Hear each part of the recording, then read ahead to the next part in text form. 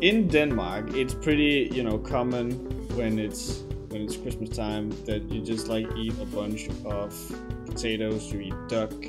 You eat like a roast for Christmas, and then we have these. We call them brown potatoes, which are basically just potatoes that have been rolled in melted sugar. Mm-hmm. Have you ever tried those potatoes? Okay, no, but like Americans have something even more barbaric in for Thanksgiving. I only found this out when I visited my ex-girlfriend for Thanksgiving years and years ago. Apparently, a thing to do in America, instead of rolling potatoes in brown sugar, you take sweet potatoes and you bake them with fucking marshmallows and call that a casserole. Nanny the fuck? That's what I'm thinking. Because the way you describe rolling potatoes in sugar, maybe the reaction would be, oh, that's weird. Why would you do that? But no, we got something even more fucked up. Well, see, the thing is that I don't like brown potatoes, which is if you say that in Denmark, you're basically an outcast. So hearing this extreme version of it just makes me fucking want to X-Life. I mean, no, it's like I said, it's thankfully my family doesn't do this because we're Hispanic. We actually have fucking taste. But no, this is apparently that's a common American thing, a sweet potato marshmallow casserole, if you call that a casserole. It's fucking weird. But no, food for holidays is a weird thing because you always got I guess I'm trying to talk about savory and sweet stuff, but the main thing I'm thinking of is my mom does this thing with ham where she covers it in honey and pineapple, and I'm like, why does this work? But it's so good. And I think growing up I never really questioned it, but now I kind of realize maybe pineapple and ham do belong on a pizza, because when you have them together for a feast, it's actually pretty damn good. It's sweet, salty, all that shit. We were visiting my little sister and my brother-in-law. Who they've just moved into a house, and they got the new baby, my nephew. So obviously we had to see them here for Christmas, and so we went there, and my sister had cooked ham, and the way that she and my mom does it is that they take a big fuck you ham, and they covered it in mustard and brown sugar. Oh, it's actually pretty good. The mustard basically just works like an adhesive, and then you add the sugar on top. Okay, see, I can understand when you put sugar or sweet stuff on meats, but when you put it on things like potatoes, like a random starch, it's a little not right, Well, but brown potatoes. Yeah. There's also another thing that we do at Christmas, which I think, when I reach the point of my life where, you start asking questions, basically, why the fuck are we doing this thing? So during Christmas, we have chips, as a dish, straight up potato chips, not, French fries or anything, straight up potato chips. They'd add nothing but salt and something to, dip into the gravy so you can eat it. Do you have that? I mean, when people come over, there's always, a plate of chips or a bowl of, cheese puffs or whatever for, people to eat. And sometimes someone brings that to the middle of the table, just, dig in and put in. But, I've never been on hard enough times where I would consider a bag of Lay's potato chips as a meal for the night. Well, it's not, obviously it's not the entire meal, but it's part of it, and it's just what the fuck? I mean, it's a reasonable side dish. You go to a Subway, you get you first cry that the $5 footlong doesn't exist anymore. But you go and get your sandwich, and then you get a bag of potato chips on the side. Yeah, I makes sense. Denmark can parade as a civilized people all they want, but deep inside they're still pagan Vikings. That's true. That's true. To put it into perspective, our Christmas is in 2 days, the 24th. Whereas the rest of the world celebrates it at the 25th. Yeah, it's still pretty cool though. You get to do all this shit early. Yeah. They're doing it just to mock the Jesus bastard. That's us. We mock the Jesus. We mock the Jesus. Oh man, Jesus from accounting's gonna be pissed. Yeah. There was a bit. All right, so I mentioned it a couple of times before, but when my mom and dad got divorced, my dad moved to Sweden to live with his new girlfriend there, and so I have a stepsister who's Swedish, and so we would ever so often go up there and celebrate Christmas there. And so one time we tried a Swedish Christmas, and that is something. And they have this fucking thing that it basically okay, so the way that it works from memory, and this was way back when I still had hair and stuff, so it's a long time ago. Holy shit.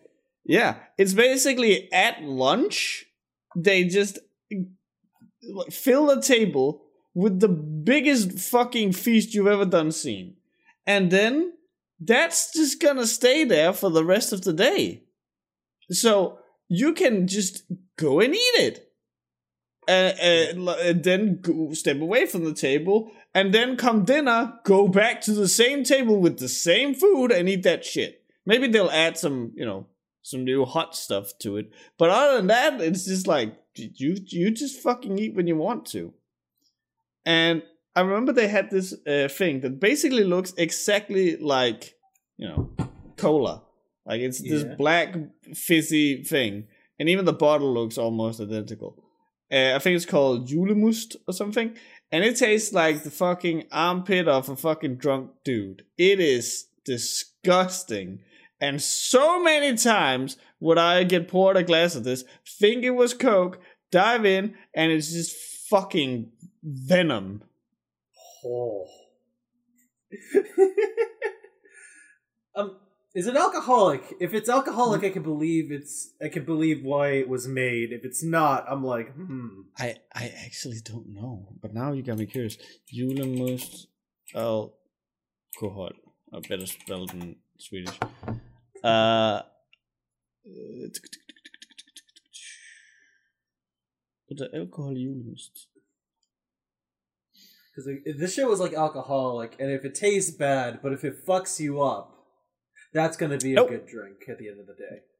Doesn't seem like it. Wow!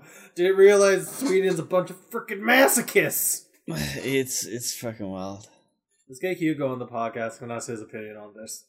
We really need to get him on the podcast at some time. We do. Why haven't we done that yet? I don't think we thought of it. Like how we didn't think of putting a webcomic section in the webcomic relief server. Oh, okay. You're just gonna fucking put us on blast like this. Alright, you take this one. There's not really much to talk about. I'm like, okay, I'm trying to invite my friend into the webcomic relief server. And I've always been referring... You're welcome. And I've been always like referring to it as like, oh, it's the webcomic server I moderate. And I keep trying to like hype it up, trying to get them like excited about like going in, sharing their art and stuff. And they tell me, oh, it's a webcomic server. I can talk about like all these webcomics I've read and like share them, right? It's like, oh yeah, sure. And I'm like looking through the channels to see which one to recommend. And I'm like, wait, hold the phone. Un momento, por favor. Where's the channel for discussing webcomics in the webcomic relief server? We've got art channels. We've got genre channels. We've got things specifically all around you. We've even recently added like channels to suggest webcomics for the webcomic relief. But we don't have a channel just to talk about webcomics we've read. Or explain why we're recommending those webcomics in the first place? The server is... I wish I could actually look up when it was made, but it is well over 5 years old. I know. It is... Why are we so fucking stupid? We've been doing a lot of things with the server, okay?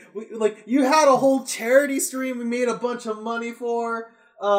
God, fucking April Fools is always fun, where I change the cover to Mora's tits and just have one chat in there and everything else is locked.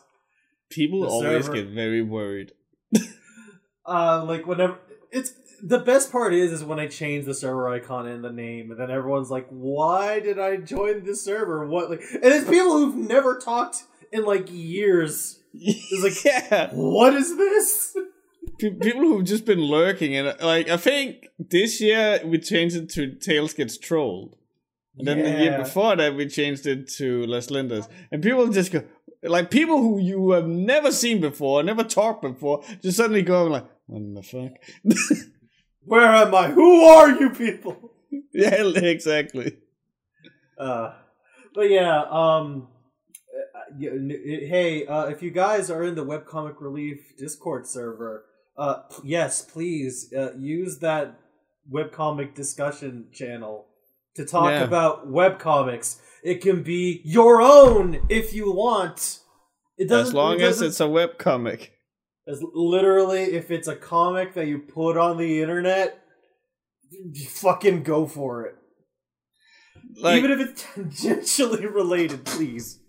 It's one of those things where, it is the most self-explanatory thing in the literal world. Nothing has ever been more, obvious. Hey, this thing called webcomic discussions is for discussing webcomic.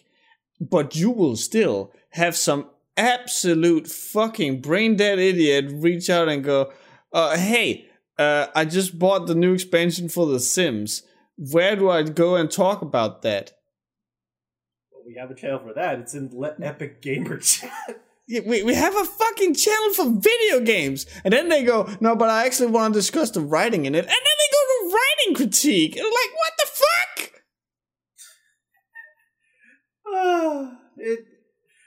Sometimes people just want to be fucking chaotic. And you can't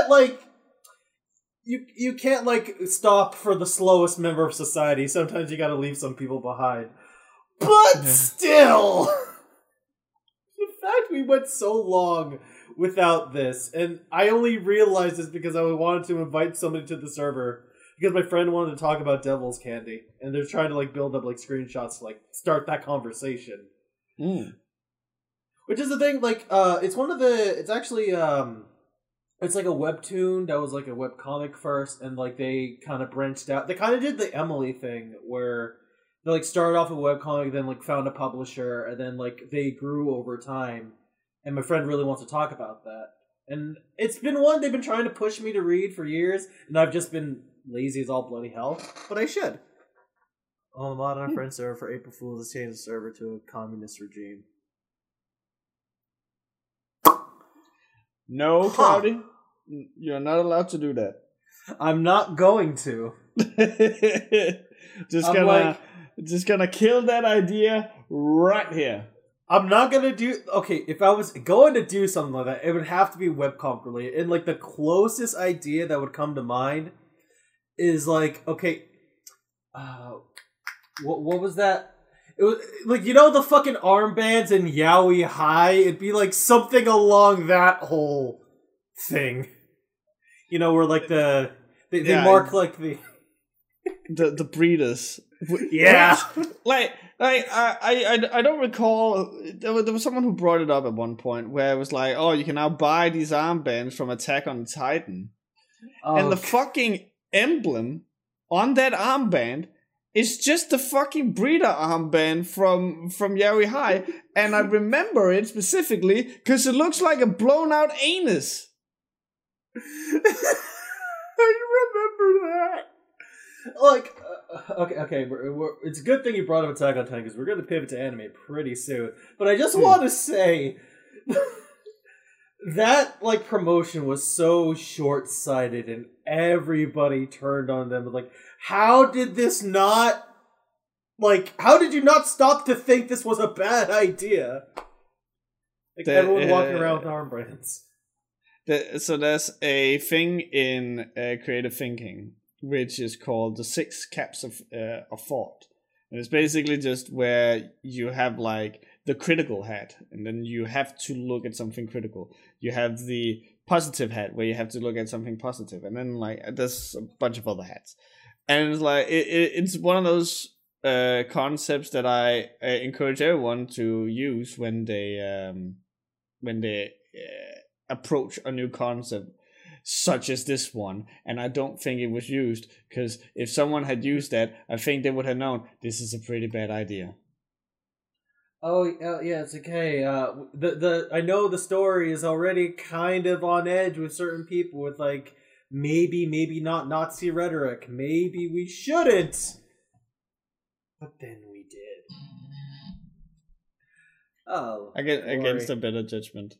But one thing you cannot take away from Attack on Titan is the music that is made by I think his name is Sawano or something. Super talented music creator. He also did it for Guilty Crown. He also did it for Xenoblade, the one on the Wii U that I want on the Switch because it was fun, and you got to pilot a fucking mech that turned into a tank. But I found out recently, because of a certain announcement that we're going to be talking about, that this very, very, very good musician also made the music for Bleach. And I did not know that. Like, it wasn't... I don't think it sounded like the original trailer, but like... It sounded different from like the original anime, but I'm like, when you brought that up, I'm like, it's just so. God, please talk about the Bleach trailer. I'm at a loss for words how fucking hype it is. All right, but actually, I will need your help with it, because I didn't get to the Quincy War or whatever it's called. 1,000-Year Blood War. 1,000-Year Blood War. So let me real quick just break it down. I read and watched the anime and manga. I own a lot of the anime and manga on DVD and books. And then eventually I started, reading it on super legit websites. And when they reached Arrancar, I think it's called, like Wekamungo, the Arrancar. Yeah. At that point, I just started, like when you read something for so long and just like constantly, like every night you go and read this thing. At one point, you just, okay, I could do with something else. But I'm still a little interested. So I would, when I could see, they just keep on talking about dumb bullshit, just kind of skip that. And then it became like skipping almost all writing and just like looking at like skimming through it, basically, looking at the cool images and picking out little parts. And then once we reached the Fullbringer arc, I was full on just like looking at the images. And then mid into like when Ichigo gets the swastika thingy, then I was just like, nah, I'm good. And then I stopped reading it. The anime I watched up into the biggest filler part, the Boundu saga, which was we'll be getting more into it later. But Bleach was my very first experience with anime, like full on watching anime. I never really watched at the time. I never watched like Dragon Ball or Sailor Moon or anything in any. Like in any greater capacity. I would watch it every now and again. But Bleach was the first one where I was like in it.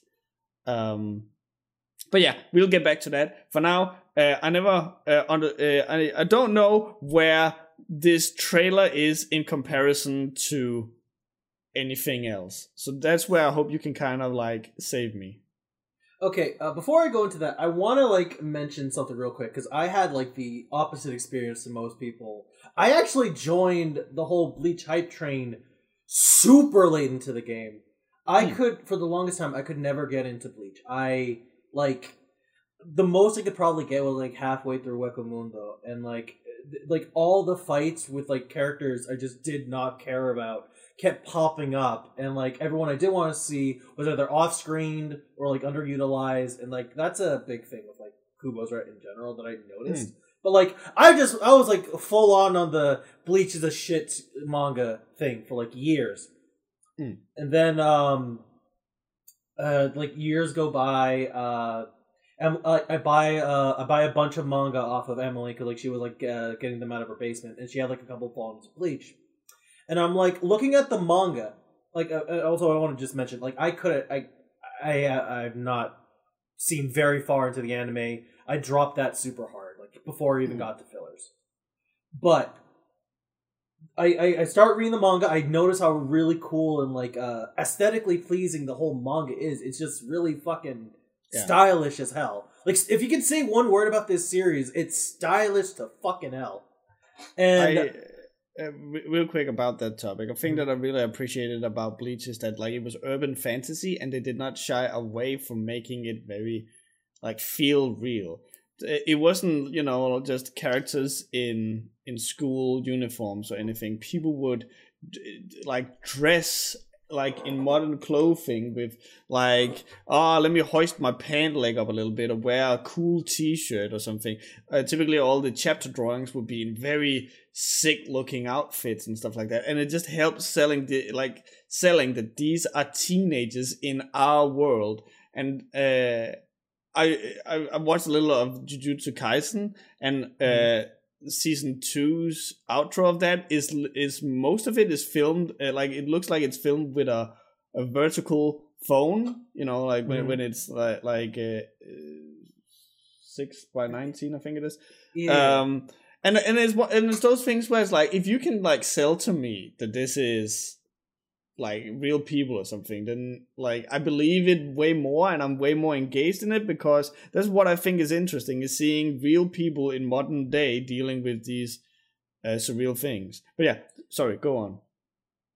I'm gonna put a pin in that like and bring that up for later, but like basically the whole reason I caught up to the 1,000 Year Blood War arc, despite not being a fan, I decided to like blitz through it like last year when I was on a plane ride from like America to visit my friend in the UK.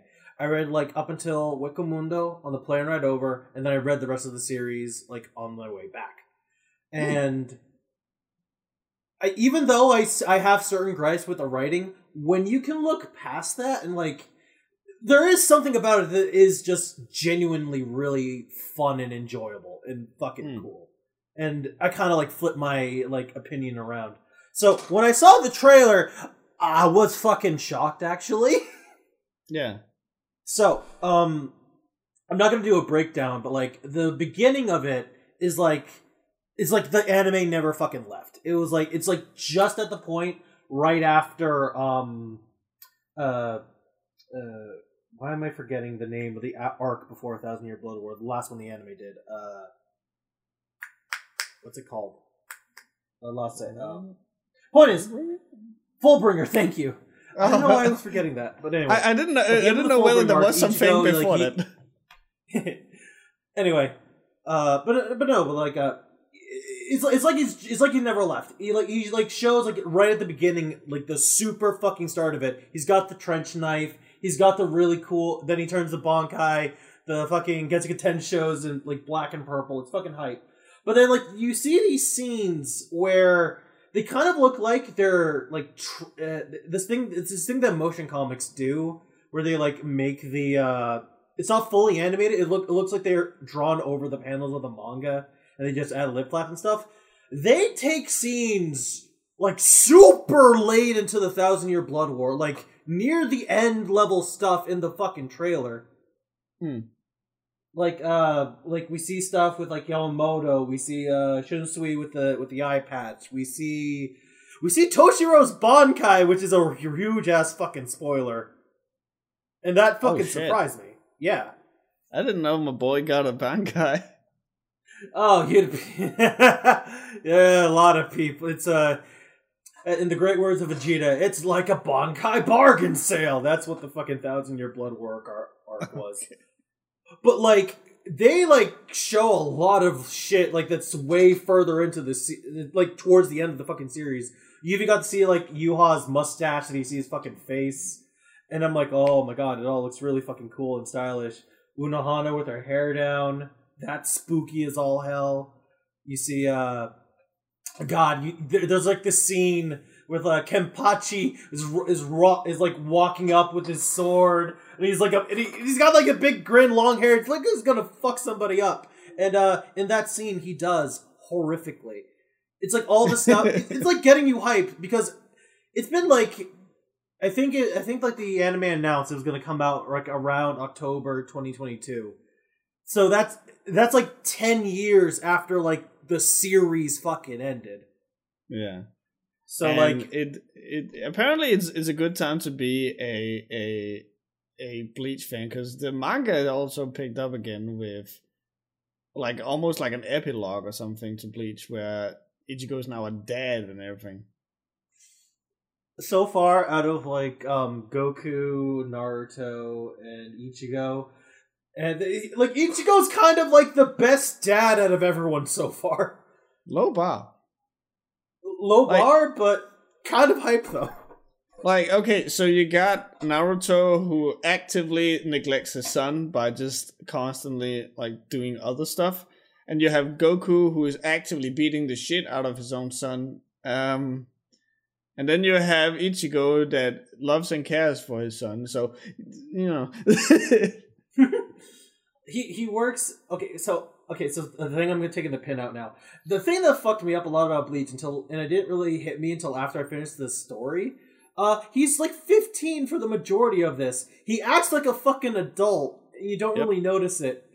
I don't remember if this was anime or in the manga, but like there was like this scene where in middle school he like calls up the hospital. It's like, hey, I need you to send an ambulance for 9 people. They're knocked out cold, and then he hangs up the phone and proceeds to beat the shit out of 9 people. Guy was fucking 12 when that happened, and that sends me reeling. Oh, that's when he meets Chad, isn't it? It is when he meets Chad, yeah. Yeah. So, that's wild, and it's so. I always love a good like flash forward. I always love a good time skip. But the reason why I was able to remember, that's where he meets Chad, is because, like I said, I read and watched a lot of Bleach as a child, and it was like the first anime that I really got into. And the way that I would do it was that like the day before I would pirate it using Kazaa, if you remember that shit. Oh. And I would typically get like 3 episodes at a time, and then while eating breakfast I would always watch Bleach. And from like I knew nothing about comics or anime or anything like that. I was just like in this shit because I remember I had found an interest in manga and anime because of Dragon Ball.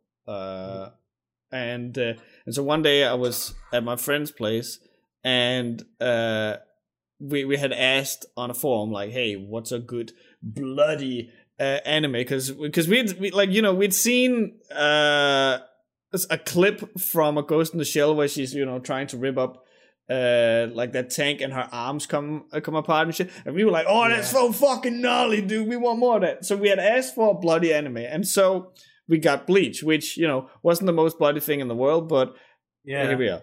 And so I just fell head over heels for this, and so every morning I will watch a new episode of Bleach. And I remember when Rukia gets kidnapped back to the Soul Society, and all of a sudden there's a new intro and there's a new outro. Remember, I had never like followed an anime from one season to the next. My head is fucking exploding in euphoria. I'm like, what the fuck is going on?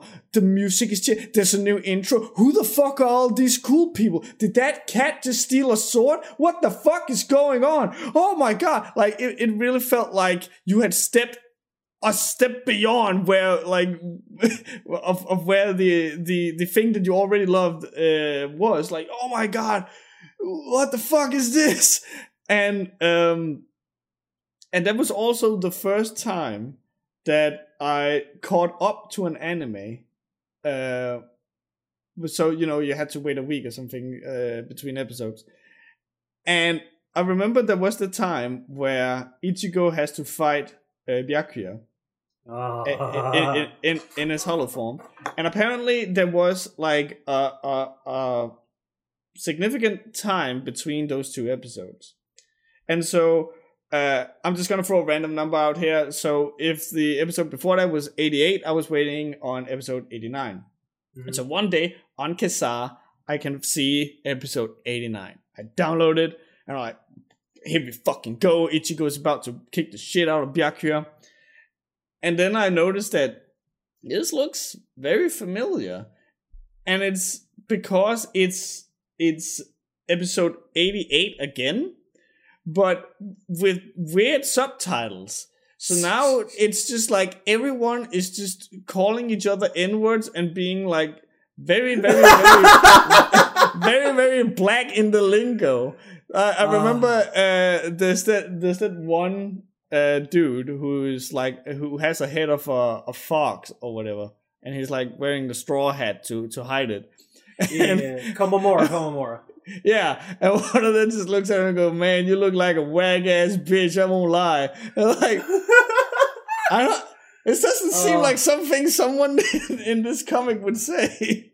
I love the time of ghetto fan subs. They were a special time when like Naruto says, "Sasuke, you fucker! You're my best friend, you bitch! You bitch!" But yeah, no, that is a powerful way to experience that. I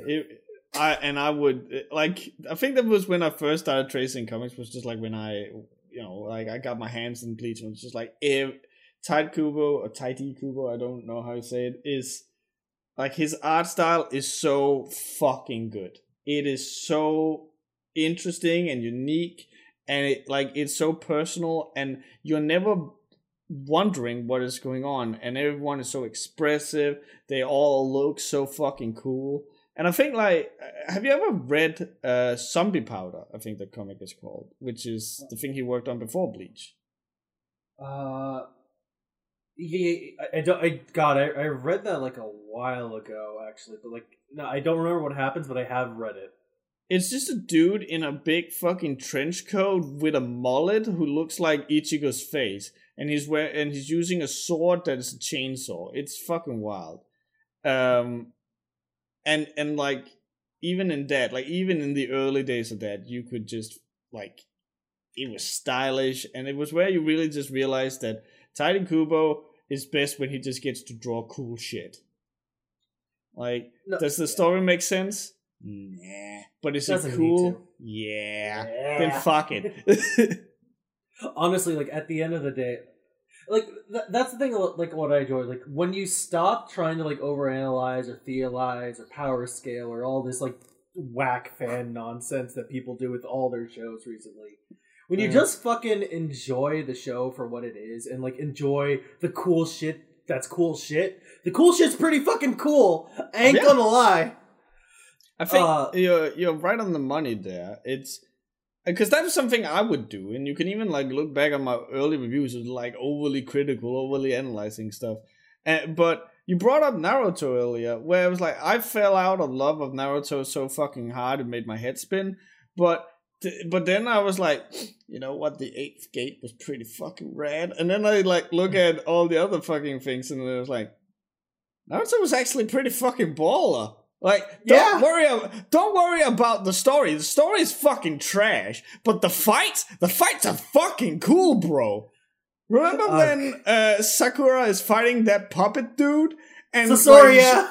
Yeah, and he shoots all that black shit at her like a big fucking cube or whatever, and she just punches it through the ceiling of the fucking cave. It's the coolest shit ever, bro. Like, honestly, if you take away a lot of like the story significance, Sakura becomes a lot more enjoyable of a character because it's just big lady that punch really good. It's just Tsunade 1.5. Yeah, not Tsunade 2.0 because no, it fucked me up. The Tsunade, oh god. Actually, you know, the thing about Naruto that like got me out of it is like the weird incestuousness of it all. Because like everyone's got bloodlines fucking everywhere. Yeah. Tsunade is like part of Naruto's family. Karin is part of Naruto's family. They're all Uzumakis for some fucking reason, and he had no fucking idea. And Hiruzen put him in the fucking ghetto in the projects for years after his parents told him to take care of him. Yeah, but bro, don't worry about that. Look at Shikamaru doing the cool shit with the shadow jutsu. Yo, the fight with Rock Lee and Gaara was still hype though. It's everyone, even to the point where you can just say I'm releasing the weights now. Knows what the fuck happened in that one because you just saw you have this dumb looking fucking idiot Bruce Lee imitating motherfucker standing on top of this statue, and then he's like, "Hey Sensei, can I release the weights?" And he does the fucking dumb nice guy thumbs up thing.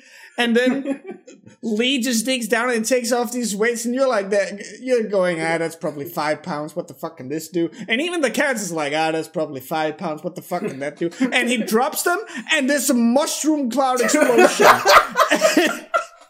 It's like, Jesus, guy, what the hell are you doing to this kid? And then he just starts wailing the shit out of Gaara.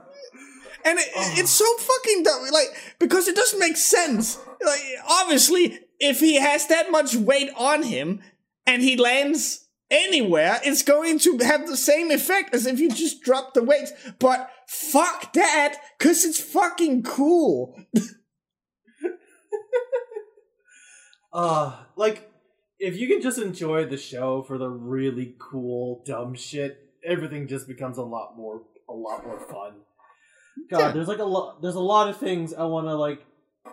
One Piece is a big example of that, because God, pacing is goddamn pain, but do I love the cool shit when it happens. I think, like, my favorite thing to tell people is, like, the most hype thing to happen in 1,000 chapters is Luffy punches a fucking fish. And you have no context for that, but people who've read that far know how hype it is. I really need to get back into it. Especially now that I'm working from home, it's, like, perfect for it. You have, like, nothing but time. Oh my god. I'm dropping the weights now, causes a nuclear explosion. That's basically what happened! Yeah. But I don't think you can really get around how fucking stupid Naruto really is. Like, everything is just so ass backwards in it, but I think it was also very, like, it helped a lot with the anime, because there was a lot with the anime that I felt was great. Especially the music. I loved how it all had this oriental feel to it, like the pan flute and the kaito drums and all this stuff. Like, there was so much, like, it had this own style that not any other anime had, to my knowledge at the time. That really made it stand out to me. Like, you can definitely tell what makes a great series. Like, a great like, music changes so goddamn much when it comes to, like, enjoying a story like this. Because, like, when you only have the manga, you only have the art and the writing, and that's fucking it. If one thing isn't strong enough, maybe you're not going to enjoy it. Where there's an anime, there's also a lot more things that can go wrong, but a lot of shit can be saved if the soundtrack's a fucking baller. And also just, like, sound effects, too. Oh, yeah. Like, sound effects, like... Oh, God. The voice effect for whatever Ichigo specifically goes into, like, hollow. And it's, like, this weird, guttural, almost gargling noise. But it's so fucking...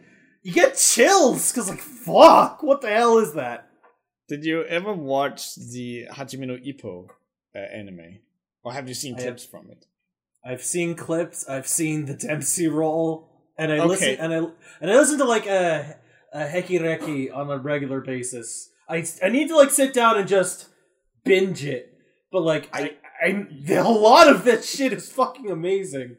Ippo is fucking fantastic, but on the whole, like music and sound design, nothing in any anime, not even JoJo, compares to the punches that are thrown in that show. Okay. Like every time a punch is thrown in that thing, it is the most visceral, bone-breaking sound you've ever fucking heard. And so when they gave Ippo the Dempsey roll, and for those of you who don't know, it's basically his super move where he's like circling around and he just starts comboing shit. And when he does that in the anime, I can just fucking imagine that they've sat in a boardroom going, what is insane? Like, what sound can we put in that's just the most powerful thing in the world? And some dude high on crack cocaine goes, what about a fucking jet engine? And so now when Ippo is like revving up for his special attack, no hype, like not even it's probably, like it sounds a little like, no, full on a fucking jet engine sound. Like when it starts, that starts going off and you just know someone's, like the song, Somebody's Getting Fucked, is slowly getting turned up in volume. Oh, God, that is like perfect. Because, oh god, I have a hard, like, again, I've only seen, like, a couple clips, specifically, but there's one that, like, sticks to my fucking mind, where you just imagine Ippo's just a fucking mecha. Like, fuck, he's trying to take a stance, and, like, he's trying to move around so far, and then, like, there's a shot where he zooms in to, like, the tendons of his legs, and you actually see the fucking muscles contract, like it's a fucking, like he's a fucking machine, and then, like, the jet engine starts playing, it's like, you okay? Fucking this child's a fucking Gundam apparently, but it's like there's like it's hard for me to explain because again I've only seen this one clip, but it's sticking out of my head right now. Just the things with like the sound and the animation, like the things they're conveying in the show, just makes you feel things, man. One of my absolute favorite clips is Kamogawa versus. I don't recall what his name is, but he's like an American soldier. So I'm gonna set the scene here for you, Clark. Okay. I have not seen this. The floor is yours. Okay, so it's during World War II, or well, after World War II. Yeah, Japan is still about like rebuilding and stuff. And we're following Ippo's old man trainer, who is at his peak during the Second World War, and so like they're having boxing matches. And of course, none of the Japanese are very trained in boxing, so all these American soldiers are basically just cleaning the fucking floor with all these Japanese ones. And it actually gets like very historically and political about how we're losing our Japanese pride and stuff like this because now this American soldier just kicked our ass and is now offering us food. And so Kamogawa has a friend whose name I forget right now. Who ends up getting punch drunk, and like he starts, hallucinating. He shakes and he passes out and stuff like that. Shit's bad. So, this American Army sergeant, I think he is giving talking the maddest shit about Kamogawa's friend. So of course, like Kamogawa is like, okay, I will fight you, but. Like this dude is big, strong, big, tough, and like been doing this for years. So Kamogawa starts going like through this very insane training regimen, and before this, I think that we've seen Ippo training his back by taking a hammer and swinging it sideways into logs of like big wooden logs, and then like to hammer them into a riverbank side. Mm-hmm. So here with Kamogawa, we see him do the same, but with his fists. And so, like, his friend is the third friend's like, "You're a fucking idiot! Don't fucking do this shit." And then the morning before the fight, his friend is like walking around, and he's walking down at the riverbank, and he doesn't see the wooden log anywhere. So he's like, okay, at least like he stopped doing this dumb shit." And then as he's like walking up, he stumbles into something, and he like pushes the grass aside, and the wooden log has been pushed all the way into the soil. And so, and he's like, and like he can see traces of blood and stuff on this stump, and he's like, through the forging through this blood has become the fist of steel, Tekken. And so, because that's what Tekken means, it's the iron fist. And so, when Kamogawa goes into a fight with his general immediately afterwards. So his hands are like they are at the point of breaking, and so he during the fight he gut punches this dude, and you just hear this massive explosion as it happens, and you zoom in and you just see the fucking like fist being destroyed. You just see all the bones crack, and you just hear the snapping of it, and like the camera is shaking, and you can just see the face of Kamogawa as he's like trying not to pass out from the pain. And then the sergeant is like, "Okay, I'm gonna block high because I know that after this he's gonna attack my face to make me lower my guard."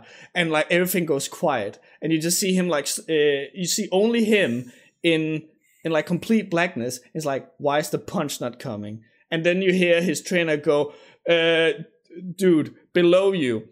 And then you just hear Kamogawa, "I may have lost a fist, but guess what? I have another one." And he just uppercuts him. And like you just hear him just fucking scream like, "Huh!" And it goes completely quiet. And then you just see a fucking imprint of the fist on the man's like ribs.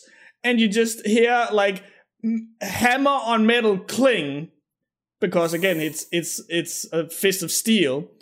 And then there's this insanely loud explosion of bones cracking, blood flowing, and just screams and shit. And as you just see this dude's ribs just breaking apart, and he's being lifted from the fucking mat, and he then lands down and is knocked out. It is the most visceral, hardest punch in all of fiction, and I, like, as you can tell, I know this scene by heart, because it's everything just coming into one scene. Oh, I really need to push up the pinch for this one. It's really good. Also, you best believe that when the dude calls Kamogawa the man with the iron fist, it has a full page spread of the man looking into the sky and Tekken being written in big kanji in the sky. Like, you best believe that's what happens. Okay, I was waiting for that. Just chef's kiss. That's when you know shit's good, when they're just random kanji like splattered onto the screen, but it has meaning and emphasis. Yeah. Oh my god. That sounds fucking amazing. And to circle it back, I remember that Bleach kind of did something similar when Ichigo first releases his Bankai. Because I think it was at the end of an episode. And you see like Ichigo do the thing where he, holds his sword out and his hand on his arm. And then like there's all this music, and then it just cuts to black, and all you hear is Bankai! And the episode ends. And it's like, huh? That's one way to build up fucking hype. Yeah. Oh. God.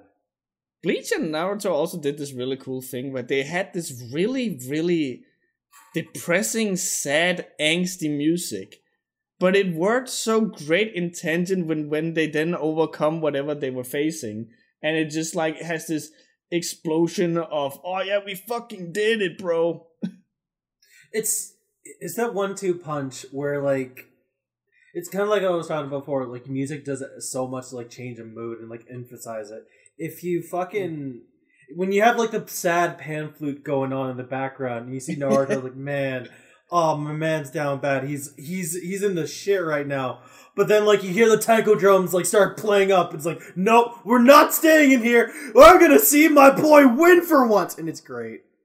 And especially with Naruto, it's so good because like you hear the taiko drums, and then you hear like the people go "Sui! Hoi!"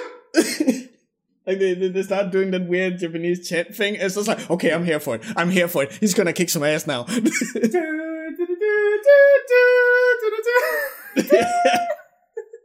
Oh, and anime is fucking stupid, but I love it. You know, it's good to love stupid things. Yeah, it's being so. Just because something stupid does not mean it's bad. Even, I'm really excited for like the new Bleach anime because like this is gonna be my first foray into like actually following the Bleach anime because like the original one never really. Again, like I had my own issues with it personally, but like this looks really fucking hype. There's also like a lot of hype surrounding this because like famously Studio Pierrot and the original Bleach anime, they kind of didn't take a lot into like he didn't have as much power over the anime as he does right now. Because like, they're taking all of his criticisms into consideration for how the new anime is going to look. They're on a later time slot, so there's like speculation it's going to be way bloodier. So they're not going to censor a lot of like the really graphic shit that's going to happen later on in the manga. Because shit gets fucking crazy. Like the thing, like there's a fight with Kenpachi that gets like brutal as hell in the manga, and to see it animated without like them cutting around is going to be amazing. There's like so much I can't wait to see. Kenpachi. Well, yeah, but I was about to ask, who's your favorite character from Bleach? Because everyone has one. I do have. Okay. I'm trying to think of like the go. So my favorite character is Chad, and it's pain to be a Chad fan. Oh yeah, I want so much to happen with him, but not enough does. Sorry, alarm. But Chad's my favorite. I remember seeing him in Uenamungo, where he gets his other arm. Yeah, and he punches the dude, and the debris in the wall behind him turns into a demon face. It's that is one of the coolest things mankind has ever created. Listen, Chad has so fucking much going for him. Like they like, if you could have told me his dad was an actual fucking hollow, and I would have believed it. Because the shit he was pulling, he's just like, okay, I guess I'll just use my other arm now. Boom! Fucking, I love him. Plus, like, you know, like cool. He's like the closest thing I've got to like Spanish representation in the anime, in like most anime either. But he's just so suave, and the guitar comes out. I'm so happy that they kept the guitar for him. I like, hope, like really nail home his heritage. That's so cool. Oh, I love I think you guys are like you can tell from Wikamundo, like Kubo had like a thing for Spanish for a long time, which is great. But he's my favorite character. I'm sad that not a lot happened with him, but like my other two favorites, like that are kind of like go up with him for like characters that actually get to do shit. Is Urahara. He is also my favorite. Who is that? Haddon Clogs. Oh, Hidorichi. Yeah. I love Urahara. You would love him. Yeah. Man just like walking around with his cane, pulls out, and he turns his fucking softbox up. He's like, I have a thing for like characters who are like super lazy, super laid back, but like also wicked genius. To the point where like fucking people like Aizen are like, okay, I have to respect you because this guy can pull some bullshit from my bullshit, so I have to assume for his bullshit. There you go. There you go. Urahara's my guy. How about you? First of all, I just want to recognize the chat. So the Killer Bunny's favorite is Ichigo, and Shane's is Orihime and Rukia because he shares birthday with Rukia. Interesting. When is Rukia's birthday? I'm gonna look it up right now because I do not know character birthdays off the top of my head. Oh, really? What kind of fucking weeb are you? But yeah, my favorite. January 14th. Okay. Oh, then it's almost your birthday, bro. I think my favorite character is, again, if we're picking two, I would say, is his name Ikaku? Ikaku? The bald guy, yeah. Yeah. Ikaku. Not because he's bald. I want to stress that. Not because he's bald. But it's just like, I always love that dude who is just like, he's the straight man to the point of violence. Like, he will beat the shit out of you, just shut the fuck up, idiot. And the other one is, and her name I completely forget, but she also doesn't have a very big role, but she's the head of the firework business. I feel like shit because I was about to say she's the one with the big boobs, and I'm like, wait, that's 5 fucking characters. Yeah. But no, I know who you're talking about. She has the headband. Yeah, and only one arm. Yeah. She's so fucking cool, and I guess I always just like similar as I like Ikaku for her face role. I always just like the big smile, drinking beer, big sister thing that this chick has got going for her. Kukaku Shiba, that's her name. Kakashi Shiba.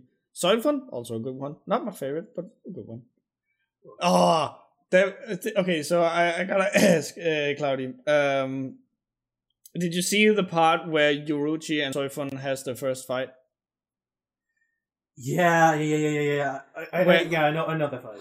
Where Yoruichi is like, hey, do you know why the stealth department's outfit doesn't have anything covering the shoulders? And then she activates her ability and her sleeves just explode off. It's like, oh, that's a cool way to mix it.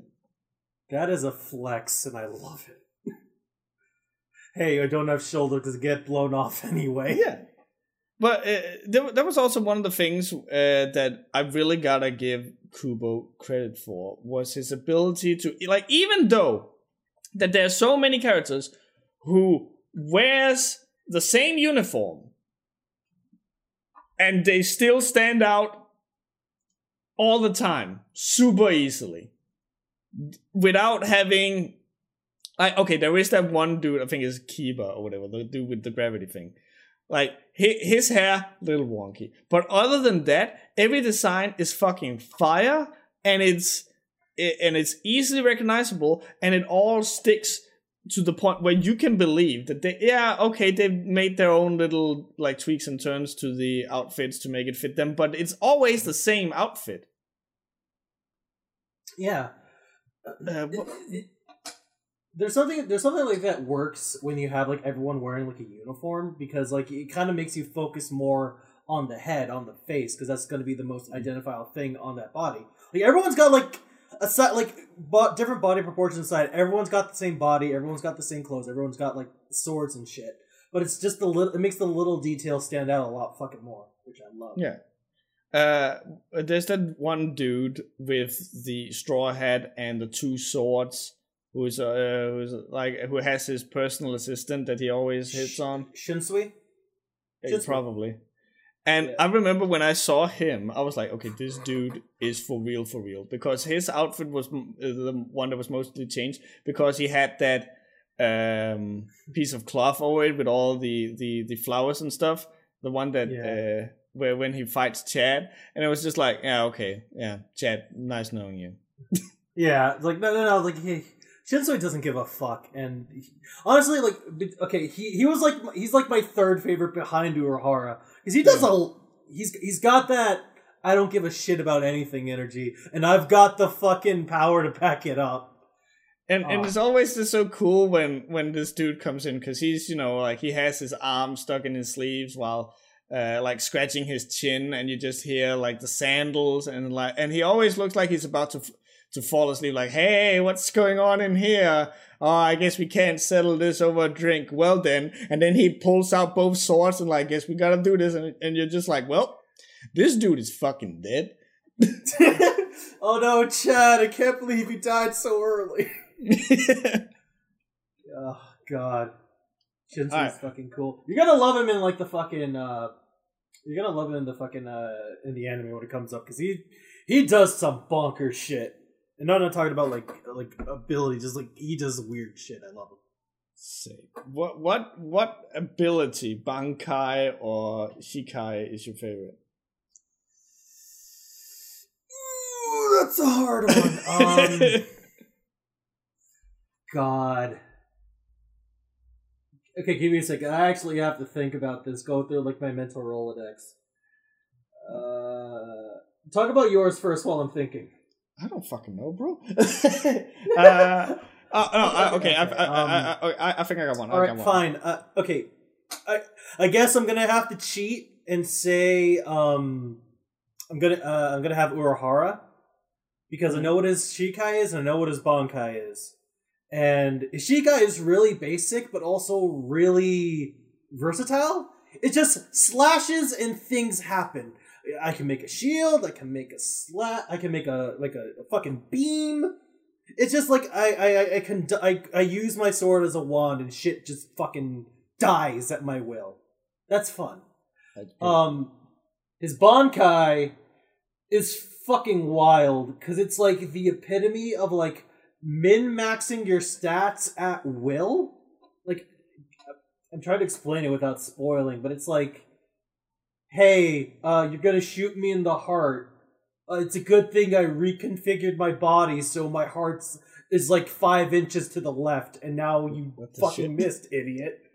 You dumb idiot. You dumb idiot. You missed. Like, God, he just, like, there's like, during the fight, when he uses his Bankai, his eyes get blown out, and then he just reconstructs his eyes using his Bankai. What the shit? There's like whenever he's trying to do a swing, like the muscles in his arm gets reconformed in such a way where it can't do anything but maximize the power of this swing. Like, this arm is made just to swing this one time, and then he reconfigures his body to do something else. It is wild conceptually, and fucking Urahara is fucking amazing. Okay, that's pretty right. Yeah, that is my favorite. I'm trying to think of like there's like a lot of weird ones out there that I also really like. But who would be your favorite? Who would be your pick?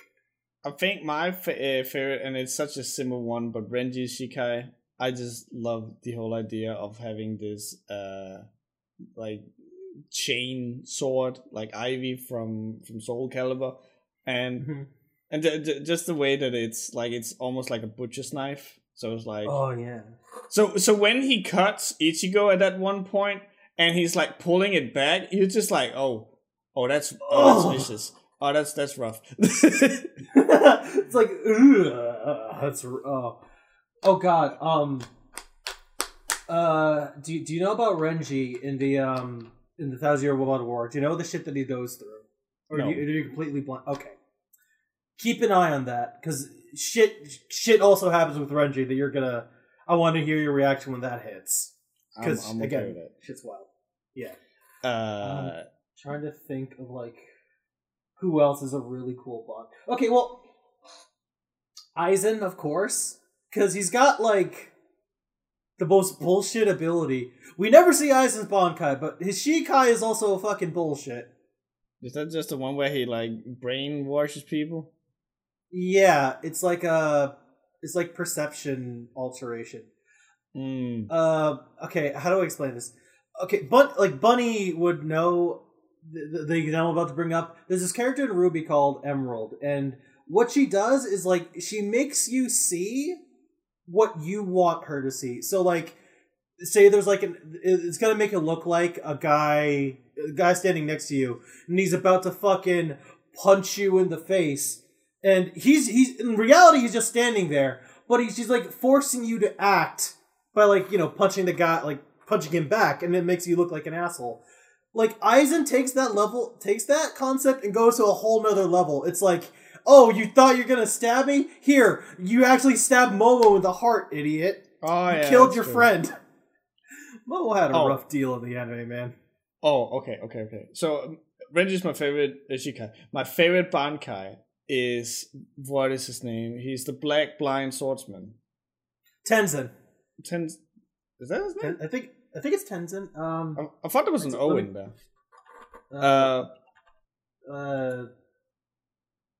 Let me double check. All right. Well, his Bankai where he just makes that the dome of black Tozen. Tozen, thank you. Yeah, thanks, Al. Where he just makes that black orb wherein you can't see or hear anything. That's such a cool extension of him. But I think I like it even more with the way that that Kenpachi beats it. It's like, okay, I can't hear you or see you, but I can feel you. So come here and stab me. And then he gets stabbed, and then he like grabs his sword and like, there you are. It's like, oh man, this is a very tactical thing. I can't see or hit him. I guess I'll just hit him anyway. Yeah. But okay, so Al asked an interesting question, which is that to turn it around, is there any characters that stands out to you for being bad? Okay, so there's like a thing, because like there's a lot of characters in Bleach that do not reach their full potential. They're a lot underused. You could probably argue Chad as being a bad character because he just doesn't get enough. I think.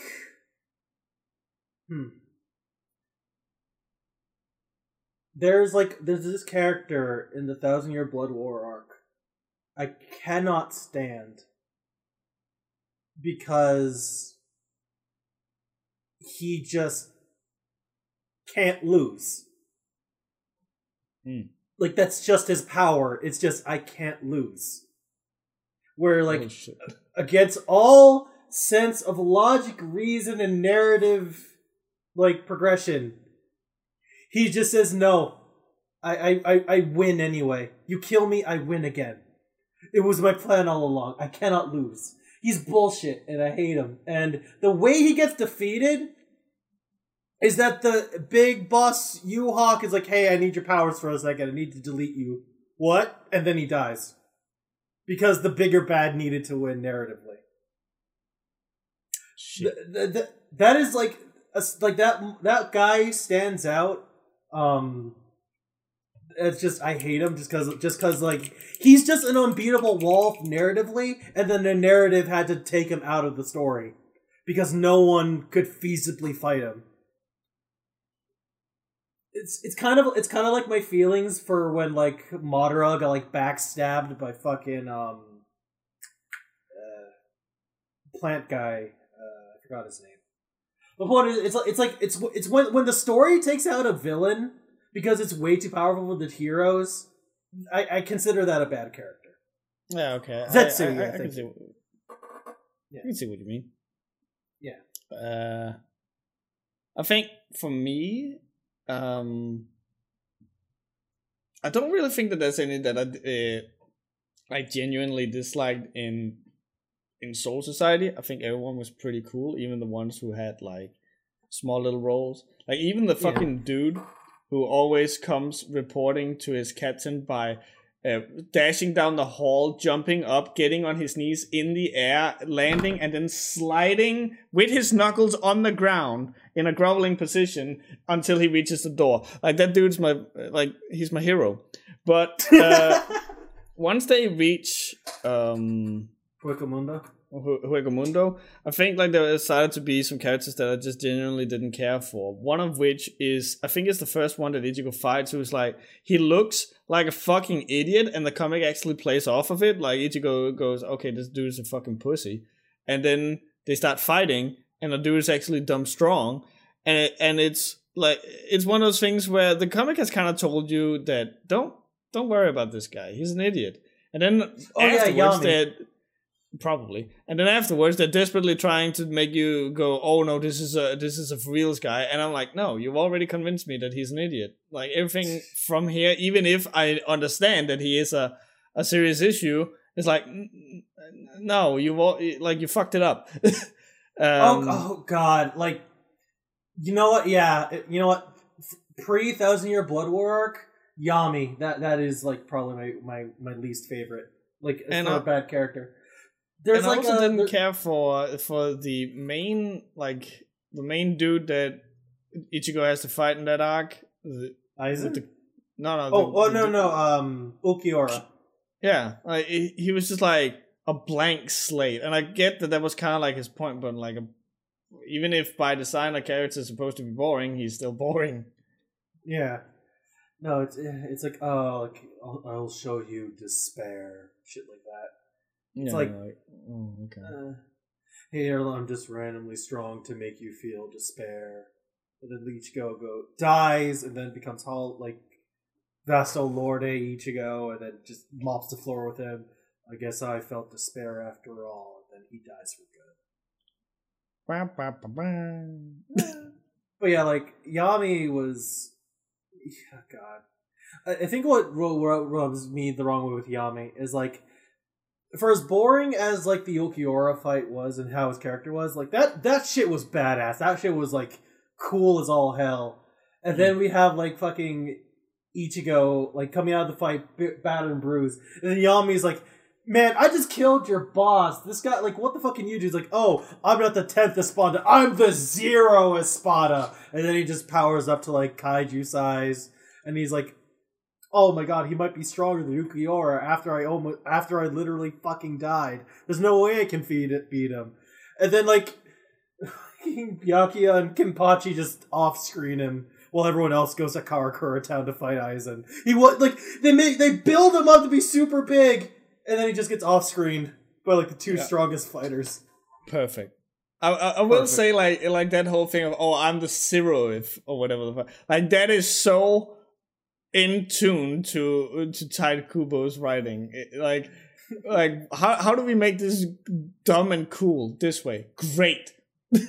Erase the 1. It's like they mean. It's like, oh, there's a 10. How do we make that scary?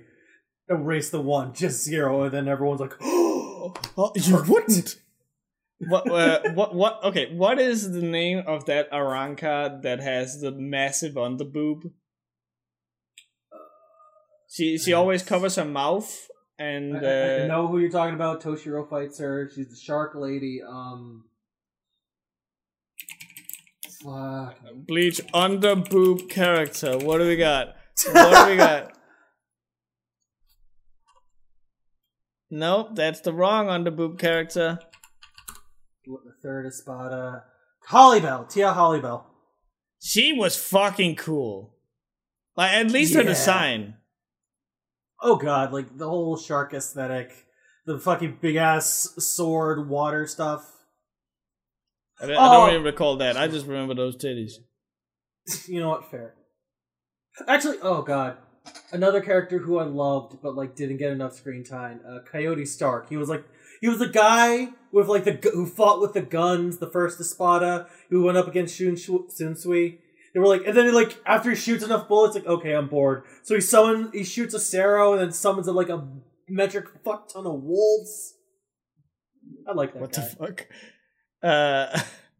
I'm also I'm reminded of I don't recall who it was, but I remember the design really just standing out to me was the Aranka, I think, who is just turns out to be a skeleton with a crown. Yeah. That was such a cool design. Baragon. His name's Baragon. Probably. Yeah. As you can tell, this is the point where I had just started skipping along. So it was like, oh, that's cool. Oh, that's cool. Oh, that's cool. It's, honestly, I kind of preferred, like, getting to these fights and seeing all the cool shit happen. Because, like, the fights themselves and the shit that goes on is really goddamn cool. but at the same time, there's like trying to get to them is a fucking slog. Because then you get like a lot of the weird fights out of nowhere, where like it's just like weird Fraction and like lieutenants fighting each other. It's like, but I want to see Kenpachi fight though. Yeah, Actually, the Kenpachi fight with Noitora was the funniest shit in the manga to me. Because he's just fighting this whole time. Kenpachi's like fighting with just one arm, and it's like, man, this guy's tough. I don't think I can beat him. Wait, I have to activate my secret technique. And he just uses his other hand. That's two hands on the sword. Slash Noitora fucking dies. I think it was a stroke of genius to have Kenpachi be the captain and then have his vice captain be this little pink-haired, overly cute character, and have her like ride around on his back. Like, it's such a great character dynamic where you really get just like you get to see the best and worst of both characters because of the company they keep.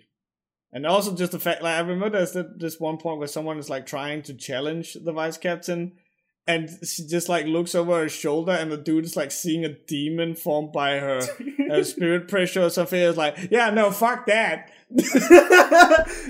You know what? Like, I would like to live today. I think I'll leave you alone, Yachiru. Did we ever see what she could do? I kind of hope not. You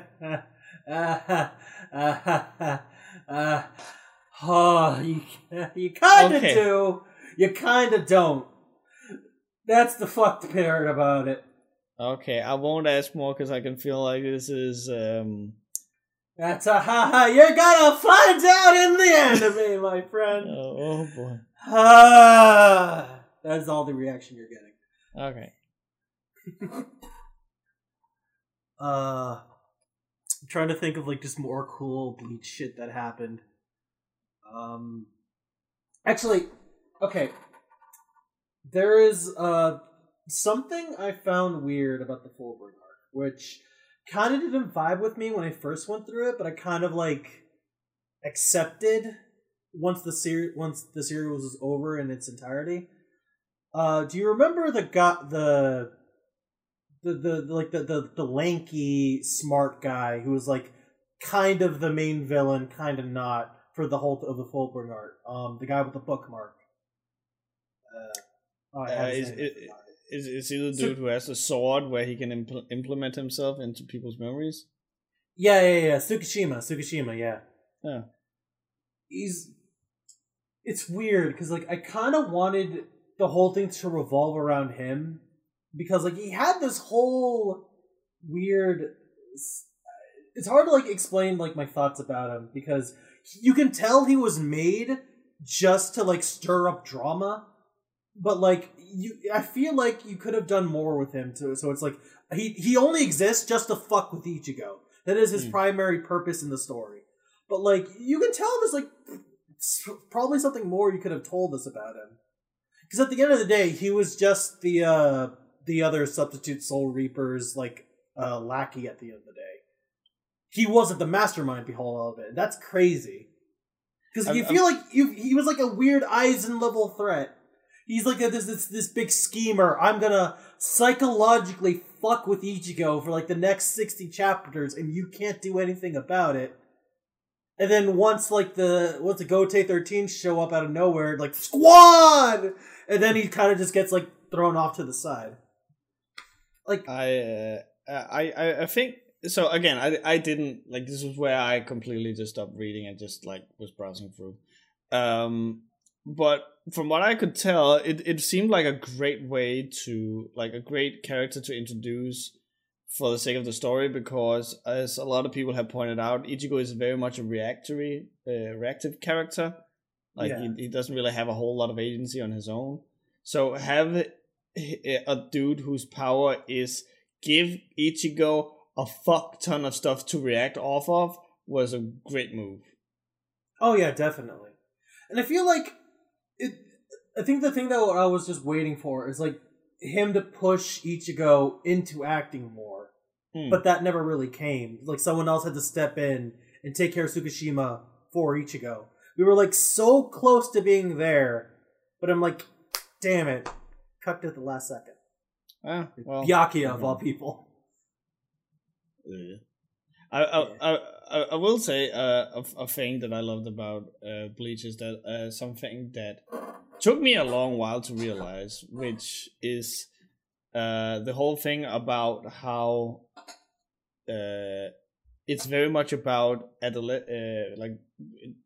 like becoming an adult and fighting against a corrupt society, and I realized like, oh, that's why it's called Bleach. It's there is, when I was younger, I thought it was because in the manga and anime there's this one point where they talk about how everyone seems to have forgotten about Rukia, and Ichigo says, oh, it's almost like she's been bleached from people's memories. So I thought like, oh, okay, that's why it is.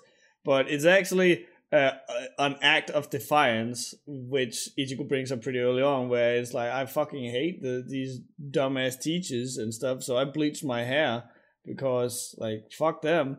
And it's this kind of defiance that then like continues into Soul Society when they break in there, and we get to see how, oh yeah, the system is corrupt by a bunch of cold ass adults who they then go to fight. I think like there's so much dumb stuff and so much like typical shonen stuff that goes on, but there is actually like a very interesting narrative being spun underneath that I feel that a lot of people actually miss, which is a shame because it's actually a very interesting point to bring up. And I think they knew that it was an interesting point to bring up because they do the same thing with them going to Hinamungo or whatever, how you pronounce it. Hueco Mundo. Hueco Mundo. Hueco. Does that mean anything in Spanish? Empty world. Ooh, that's good. Yeah. You know, you just made, of all things, you just made something click with me with fucking Anarchy Dreamers, because you're talking about this, and like my mind immediately zooms into the panel that Emily drew during like the first like fight arc of her webcomic, and it's like we're all dead, but the fact we're alive is a middle finger to all these circumstances, and that's punk as fuck. And I'm like, oh, I'm starting to see the Bleach in her story now. That's pretty cool. We both love Emily. We both love Anarchy Dreamers, and I think that it's so nice that she's just wearing her inspiration from Bleach on her sleeve like this. At no point has it been like, oh, what are you talking about? I don't know about Bleach. Oh my, I didn't put in a Bleach, and it's like, yeah, that's Bleach. That's a lot.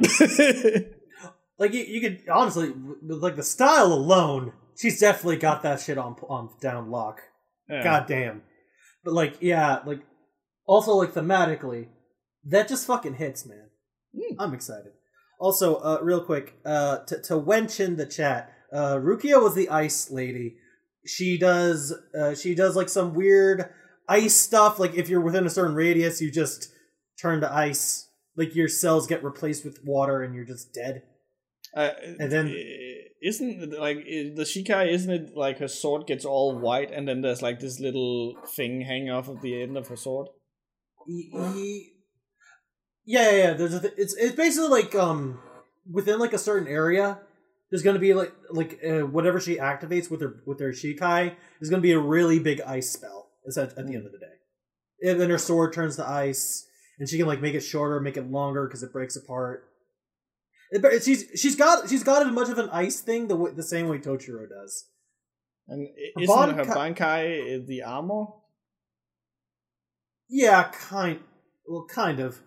We see her Bankai. We actually see her actual Bankai in the 1,000-Year Blood War arc. So we see what that looks like, and just to like vaguely explain it, it's just everything in the next 100 miles is now absolute zero. Like, all molecules just stop moving. You are ice now, die. and that's her. You're ice now go fuck yourself. Basically, yeah.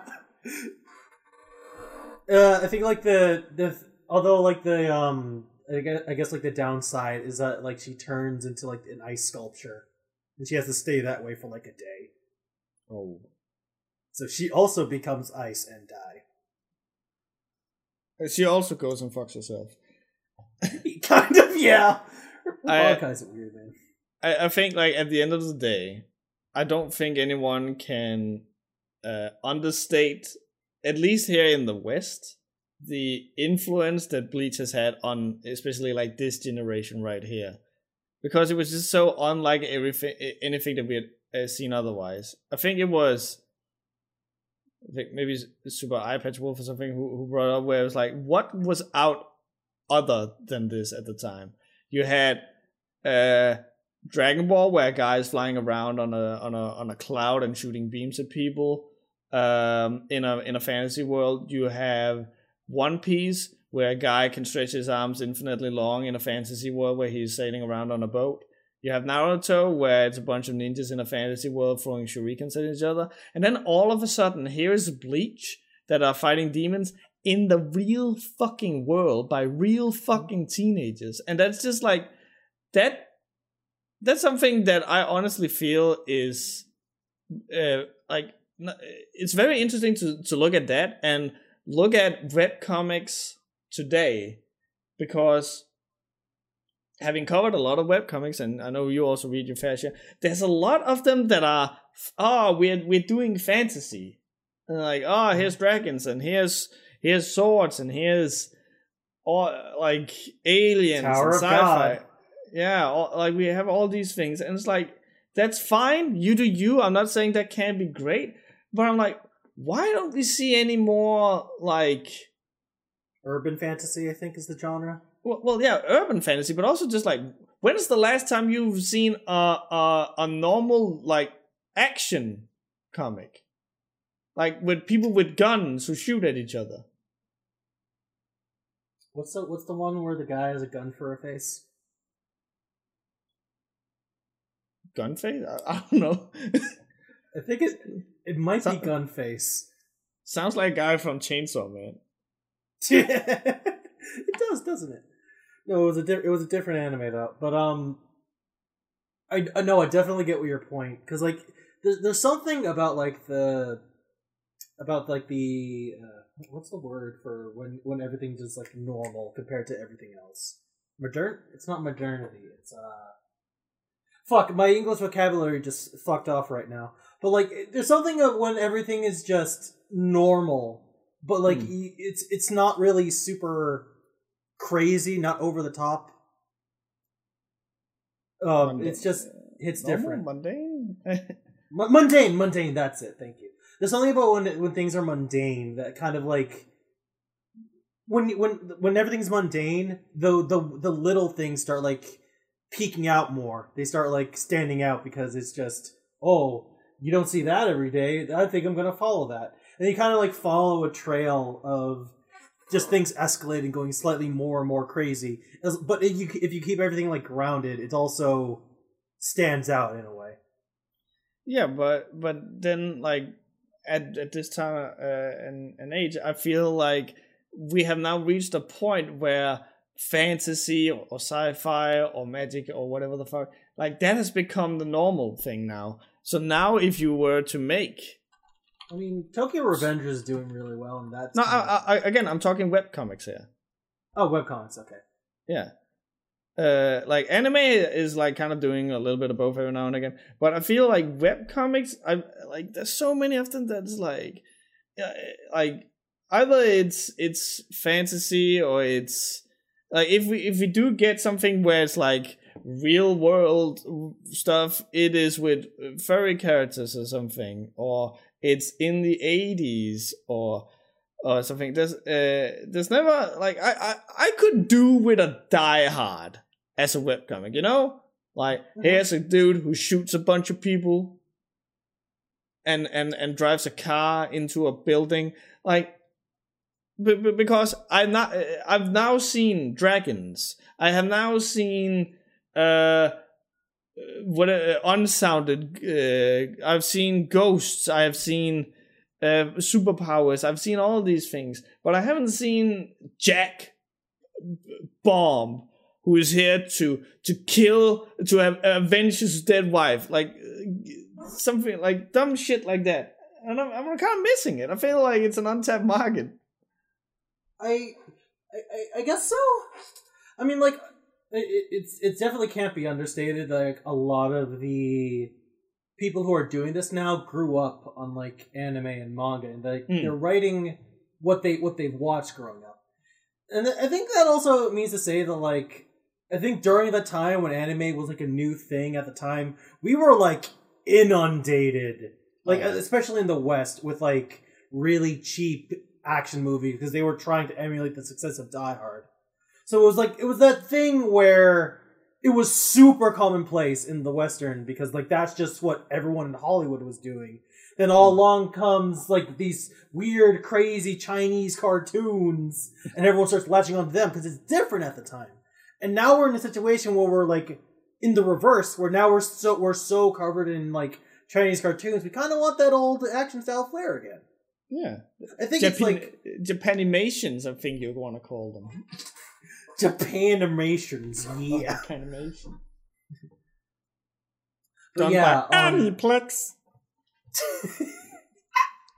But like, it all comes down to the to like what the generations before were brought up on, and you can definitely tell like what they were influenced by looking at everything else they weren't influenced by around the time.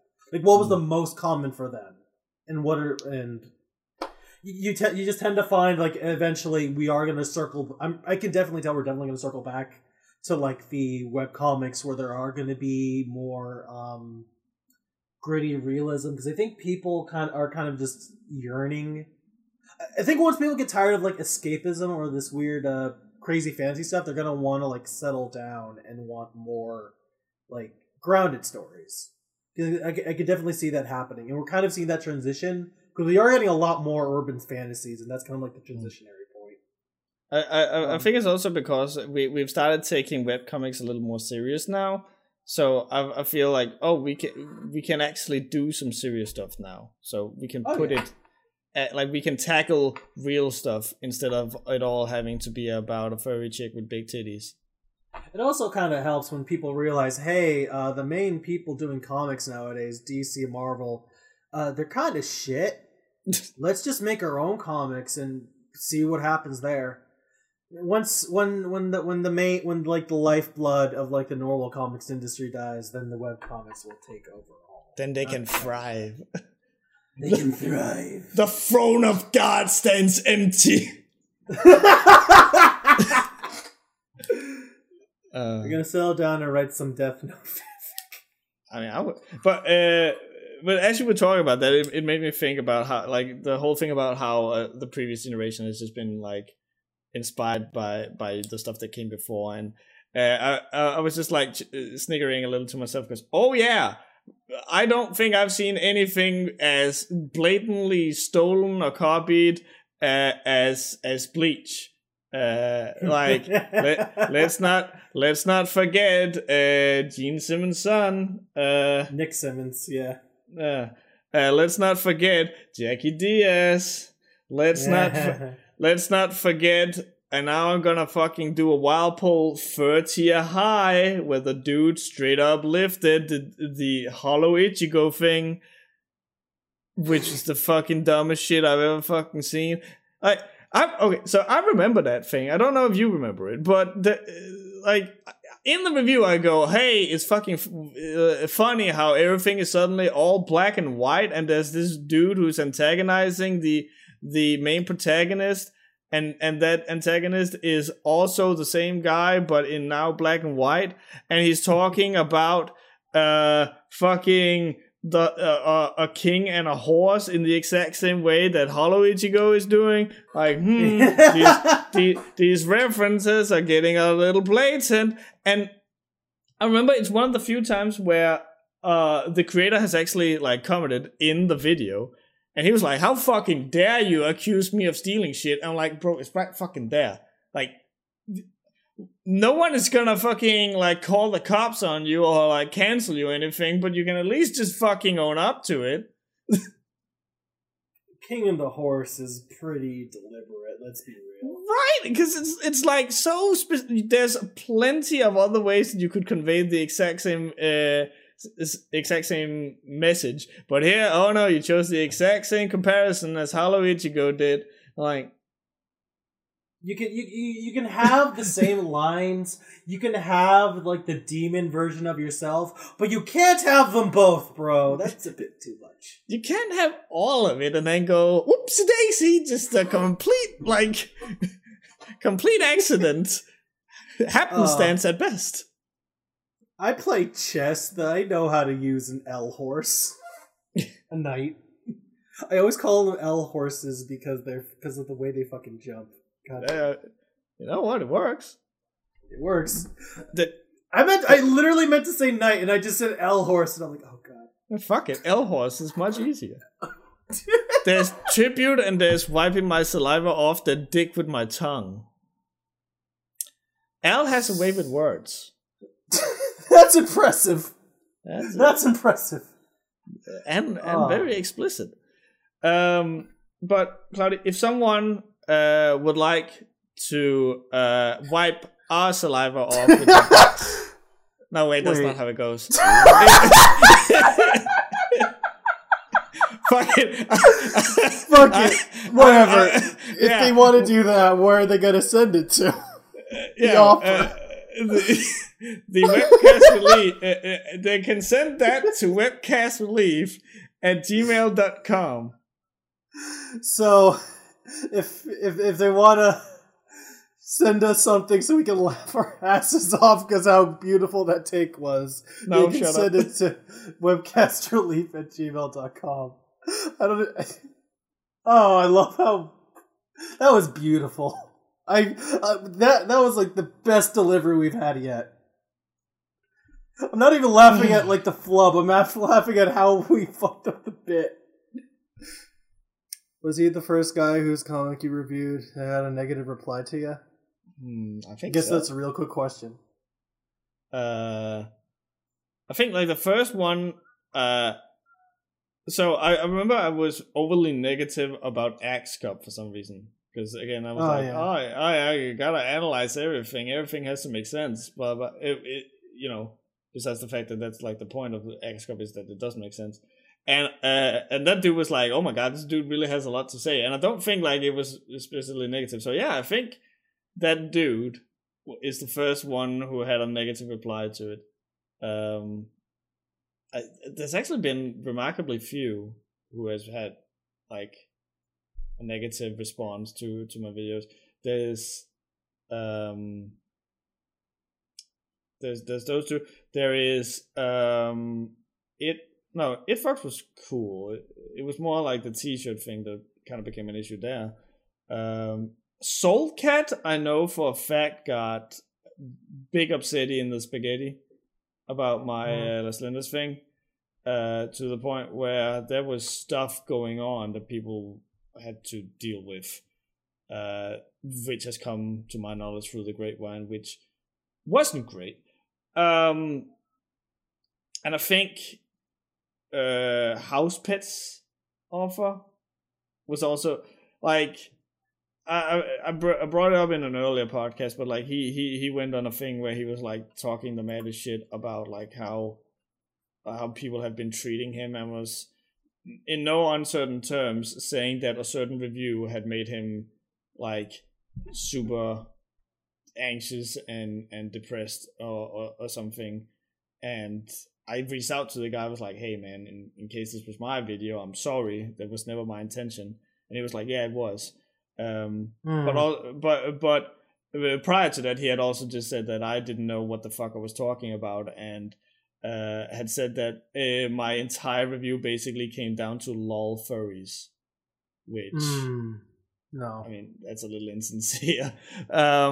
But no, fortunately, for the most part, people have been very, very nice, even if I slayed their comics. Master Godai from Rascals, super cool guy. We both know that Philip Brown from Yosh, super cool guy. I think Chalo even has been like very much like, hey, you know what, this video is pretty funny. So which is also like that response to those was what got me like, hey, let's make a show called What's in the Catbox, because these people, even though the comics are not the greatest, they're cool people who can roll with the punches, which is really important when it comes to this kind of stuff. I don't want to do it to someone who you can actually like negatively affect. Right. The creator of Yaoi High. It's really weird because she loved Sam, but she fucking hated me. Even though Sam and I wrote the script together, it was like, I fucking can't stand that dude, but you're okay. I'm like, what the fuck? Sam's got this aura where she can just like bring anybody onto her side, whether it's her or Christian. Yeah, it's what? Nothing. But yeah, other than that, I don't really think I've gotten any. Do you think it's because you're bald? I mean, I look like I'm the closest one to look like a minion, and I think like that's a thing. So, oh my god, get Sam on the podcast in time. We should. There's actually like no bullshit. If there's anyone you guys want us to try and get on the podcast, feel like. Actually send it in on webcastrelief@gmail.com, because like we might as well use this platform to promote and just talk with some people. Wait, where's your glasses? I don't wear glasses during the podcast. I wear them when I'm outside or when I'm like riser. I don't wear them when I'm just sitting here in front of my computer without my pants on. I only wear my glasses when I'm driving. Otherwise I would crash. Yeah. Oh, good times. Okay, we have yet another question from Why Not, and they write, if you could have the fighting moves of any fighting game character, who would you choose and why? They cannot be characters who are unplayable in their respective games, such as bosses, so I guess like no Shin Akuma or no God Rugal. Well, I mean, technically they are, but... it's over here. So... that here is the input for the Raging Demon of Akuma. So you have one guess. Now, actually, I will give you 3 guesses, but 2 of them don't count. Obviously, it's Akuma. Honestly, fucking yeah. I'm still trying to learn how like animate the after image sprites for like Akuma's thing, because that's always been the coolest like video game effect. The 10 symbol? Like, you know when he does it in these... I'll explain after the podcast, but it's like, that's just something I want to learn how to do. Like, not like in the game, but like actually animate that for anything. That would be dope. Okay. So I'm gonna defraud myself at the moment. I'd actually want Rock Howard's moveset. Specifically Rock Howard. Specifically Rock Howard. Uh-huh. So I did not originally design Cloudy. Like the sprite he is now. He looked a little bit different. But a friend offered to redesign it for me. And I noticed specifically the jacket, the fingerless gloves, and the pants kind of looked a little bit similar to like Rock Howard's sprite. So that made me like, hey, who's this guy? And then over time, I like really enjoyed the way he fucking fights. In fact, there was like a point in time where I actually designed the way Cloudy fights to be the way that Rock Howard fights. I actually designed animations that looked like that. That's cool. Yeah. So like whenever comes time to like actually make the series, you're gonna see him doing like just bullshit. To be fair, there are worse characters to pick than Rock the God Howard. Yeah. We need to get SWAT and Omega Sparks on the podcast because they are both fucking huge KOF fans, and I feel like you could have. I think specifically with SWAT, you could have a fucking field day. We're talking about Rock Howard. There's a fucking video of them performing Ready, which is the one that I used for my intro jingle for a period of time, and SWAT is just on the stage in a Rock Howard jacket, doing fucking roundhouse kicks. That is fucking baller. Like, these two are so fucking cool. The Killer Bunny says, I want the power of K from King of Fighters because it's the coolest character of the cast. Again, there are worse characters to pick than K. Yeah. I love how his, what's it called, Neomax or whatever, like his big super is where he like just releases the flame by putting his hand down. And that's it. There's no like big swing or anything. He just lets it rip and it goes on for fucking ever and it burns you to a fucking crisp.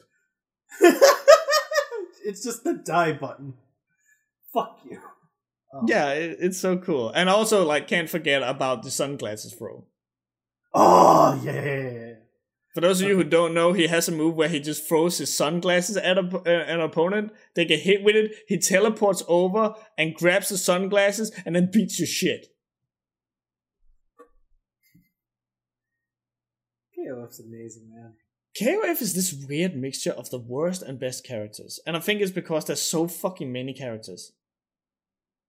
Something's got to be at the bottom of the barrel to push the best to the top. Yeah, that's not wrong.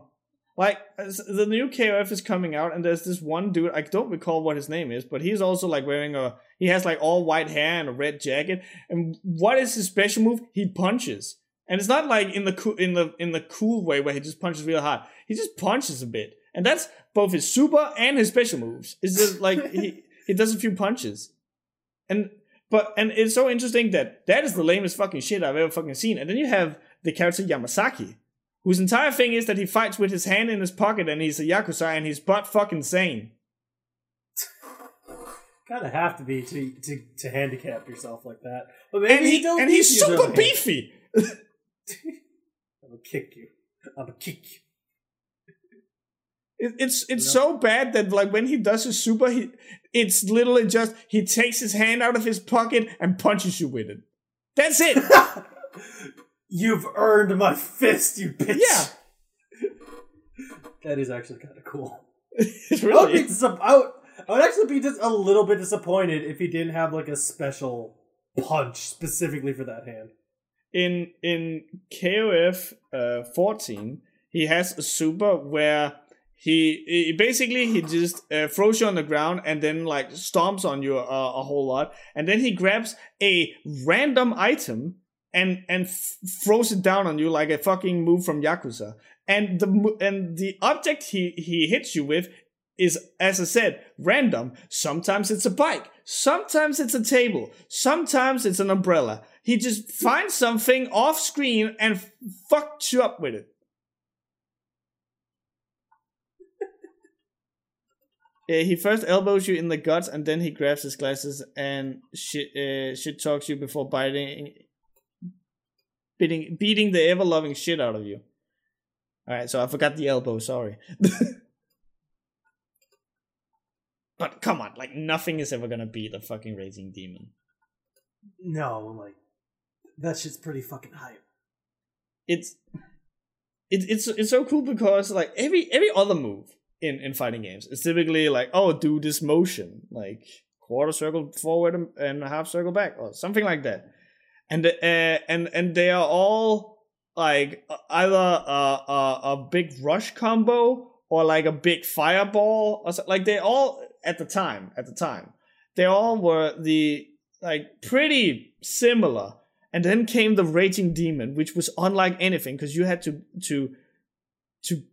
do this completely weird input to even do it. And then when he does it, you're not even allowed to know what he does. It just goes completely black, and then he stands there with a burning kanji on his back, and the person is fucking dead.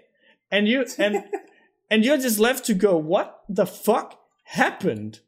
And that mystery, he fucking murdered him. yeah, and that mystery is just like all you really needed to get hype about. Now we know what he actually does, but it's still fucking cool. Apparently, do you know what it is that he actually does? I actually don't. I haven't kept up.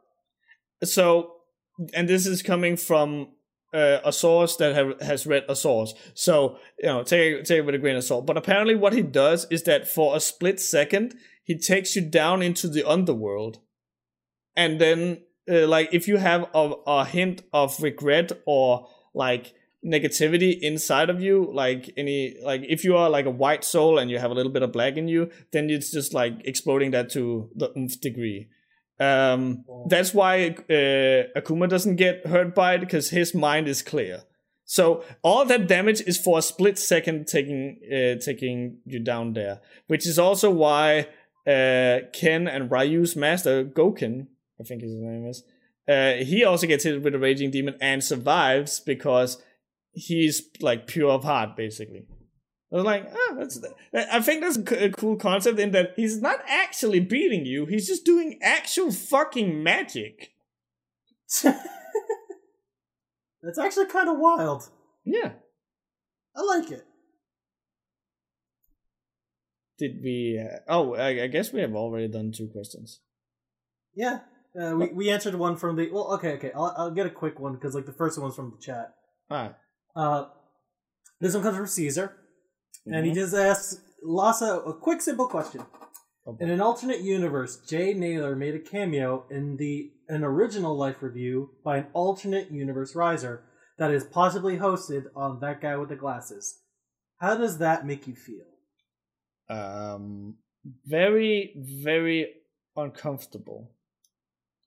I've mentioned it before that like in hindsight, I'm pretty happy I didn't get on That Guy with the Glasses, especially because of what we now know that happened to that guy with the glasses, but also because I feel like if I had been there, I would have stuck with the formula that worked and been like everyone, like every other reviewer, like, how does Link carry all these items in this video game? What the fuck? And like, like bitching and moaning about the smallest thing and like yelling and screaming and all this stuff for humor. I'm glad that I didn't go there. As for Jay Naylor, it's one again, as we talked about before, the funny thing is that I reached out to him and was like, hey, you want to come on the show? Because you're one of the good guys. You don't make the sexual furry stuff. Which just shows how much research I did back in the day. So if he indeed cameoed on the show, with that being as the topic, I think I would have forever like shot myself in the foot and made myself completely unreliable. So dodge the bullet right there. Yeah, plus he just doesn't seem like that great a dude to hang out with. He seems a little like again, when I did my research on him, it seems like every fucking person that has hung out with him for any like extended period of time got annoyed with him because everything came down to politics that they didn't necessarily agree with. So me, who doesn't like to talk about politics, hang out with him, no. Bit much. That's a bit much. What's the episode? What's the name of this episode gonna be? I don't want to have the whole dick saliva thing. Now you feel like number one. Now you shining feel like bright for everyone. Oh, that's a good one. But yeah, so I don't know if we are going to have a podcast next week because it's all the holidays and stuff. So for now, happy holidays to everyone who are listening to this, and also who are not listening to this. Feliz Navidad, is that how you say it? Feliz Navidad. Ah, yep, look at me. Hey, my boy got it. And also, in case we don't see you guys before New Year's Eve. Have a great New Year's Eve as well. Thank you for everything in 2021. It's been great. Not a lot of videos, and I'm sorry about that. But this has probably been one of the most like changing years of my life. So hopefully we'll get to change that in the next year. It's been rough. It's been fucking rough. Yeah.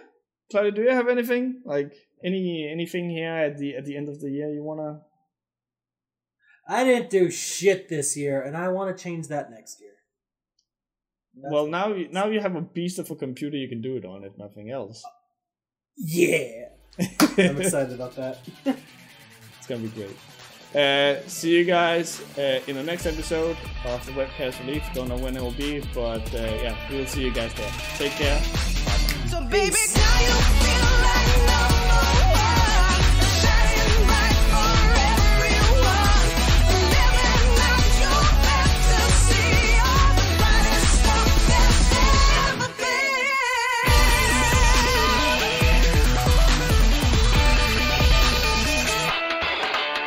If you wanna see some action, gotta be the center of attraction. Make sure that they got their eyes on you, like the face that you see on every magazine.